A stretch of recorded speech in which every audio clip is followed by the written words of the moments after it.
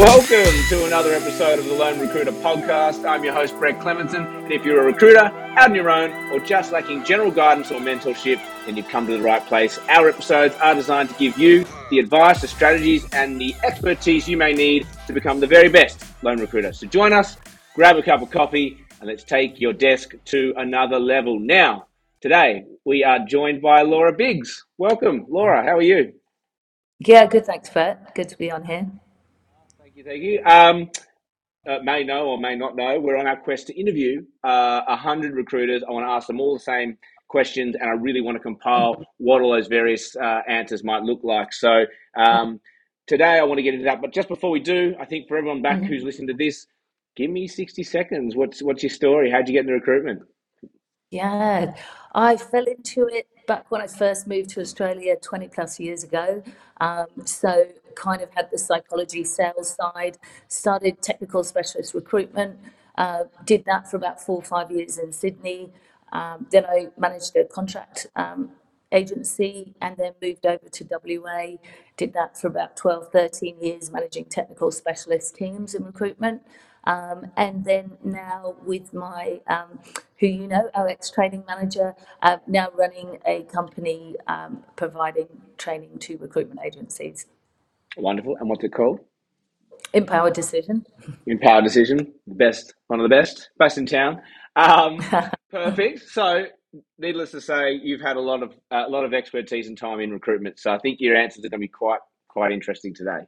And I personally, I'm doing this mostly for myself because I think that I can get a lot out of asking experts like you. Some very poignant questions. So here we go. Number one, if you could only measure one KPI, really know where someone's desk is at, what would that KPI be?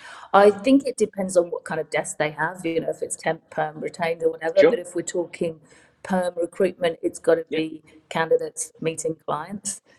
At that Yeah. point, you've kind of got semi-interested both sides. You've got something to work with. Yeah. So I think when your desk is up and running, that's your true measure. So If you're interviews. working on building that desk, maybe an earlier measure, but yeah. And that's quite valid. That's interesting. But look, interviews, I think I'm right there with you. I think that's the one that really matters because you're doing everything right up until that point. Now you've got something to manage through. If you're building a desk, let's just go question 1A. I'm curious, what would be a metric for a building desk? Yeah, again, depending on the desk. But if we're talking perm, I would say, to me, sourcing a placeable candidate, because I think it brings that measure a little bit forward. Because everyone's good when you've got an interview, the feedback's good, you're kind of off and running. But to me, that kickstart there is a really good measure to work with. I like that. Absolutely. Yeah, bang on, bang on. Okay, number two, what are your top 3 interview questions? If you could only ask So 3. hard to choose, isn't it? I know, I I think, know. yeah, you're like, and another one. So I think I'd start with asking the candidate top 5 criteria by which they're going to assess a new opportunity. Because I think that gives you your kind of candidate motivators, your money, and also what they're looking for. So I'd start with that. Why they're looking to possibly move on. So what are the irritators and what they're hoping to improve, and because that covers counter offer motivations. And I think the last one would be how let's talk together about how we're going to best represent you to a prospective client that you're interested in. So qualifications, experience, differentiators, what's our value proposition to put forward for Okay, I you. really like that. So your second one there was, I guess, what are your agitators, like what's pushing you away from your current work? Let's talk. What if we've headhunted this person and there is no agent? They haven't really thought about it. But how would you pitch that question? Yeah, that's why with the kind of wording it changes a bit. So instead of Mm, saying why are you looking to move on, or then I would say what do you think would be a better opportunity for you? So break mm, that down in terms of you're pretty happy where you are, but where do you see opportunity to improve? mm.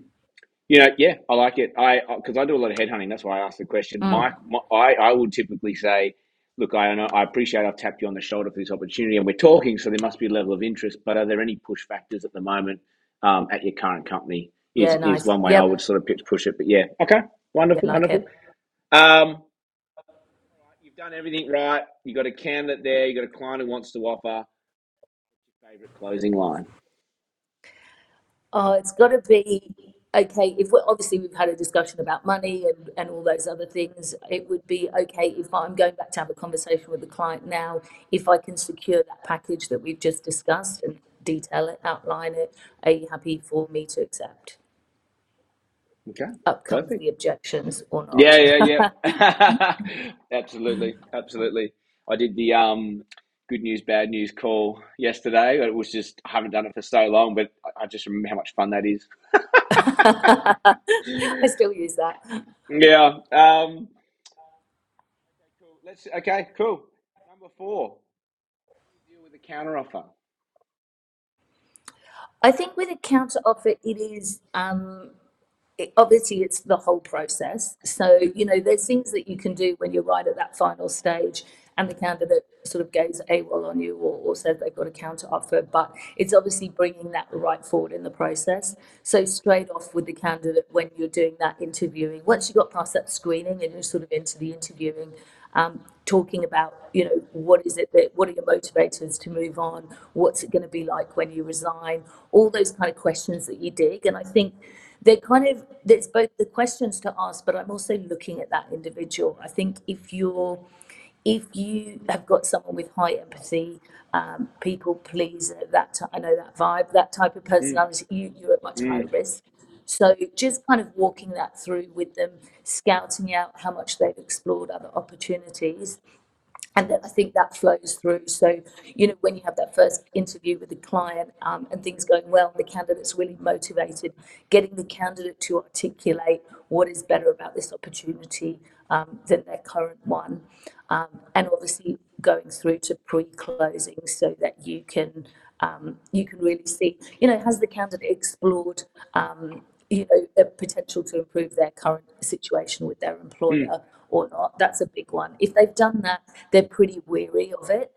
mm, If they haven't, it's just really educating people. I think people get so flattered in a counter offer situation, mm, and a recruiter who sees it happen a lot, you just need to not so cynically communicate that it's not always a desperate measure to keep you. It's really they can't face looking for someone else, and it's an easier measure to keep you. So mm. communicating that. I really like what you picked up. What I picked up on that was that the different personalities are more susceptible to counteroffer, and you're Mm, absolutely right. Like mm, as you say, like the people pleasers, they're the mm. hardest because they get into that room and they crumble. They just feel like I don't want Yeah. to let you down. Yep. Have you got a story or something that you use that helps them kind of understand what they're Mm, doing in that mm. situation? Yeah, I mean, I often relate it to myself because I think it is, it's normal to feel like that. So I talk about a situation when it happened to me and say, Mm, you've got all those conflicting emotions because, you're finally feeling like you're getting that kind of, recognition that you're perhaps looking for. mm, But also realizing that when that danger goes away, that often the same factors are there. So I think it's kind of talking about emotionally looking at a situation because you've got to have that gut feel about going for something mm. good, new, but also having that kind of more objective viewpoint and managing that. Wonderful, love it. Mm. Last question. These answers have been fantastic, by the way, Laura. Um, how do you pick yourself up out of a slump?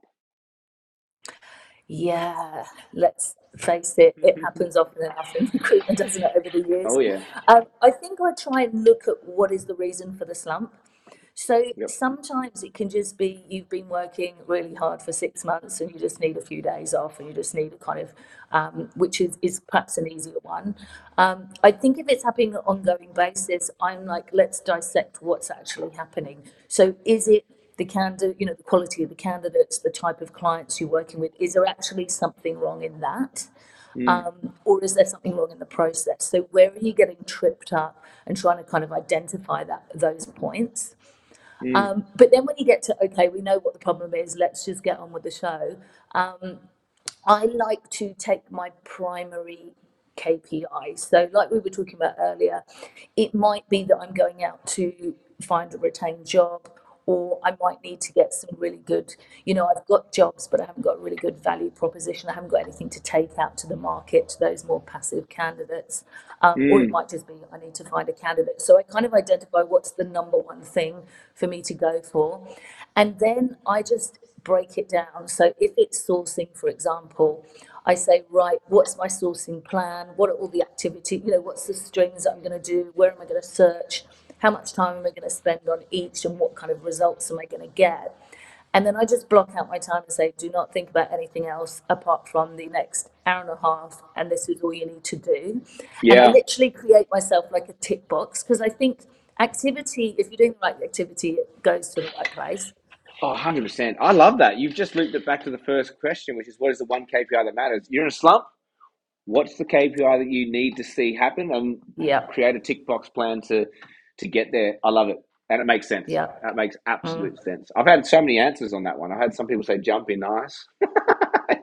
Just, I've had all sorts of answers, but just like a nice Christopher Nolan film, you've looped it back to the beginning. You go, oh my god, the twist! Dun, dun. It was All right counts, there, boys. all from the start. Laura, that is it. 5 questions answered beautifully, all in under 12 minutes, as we like to see, short, sharp episodes. So thank you so much for Mm. jumping on the show. I know you're in Perth. Yeah. I'm going to have to send you out a Send me lone that recruiter. cap.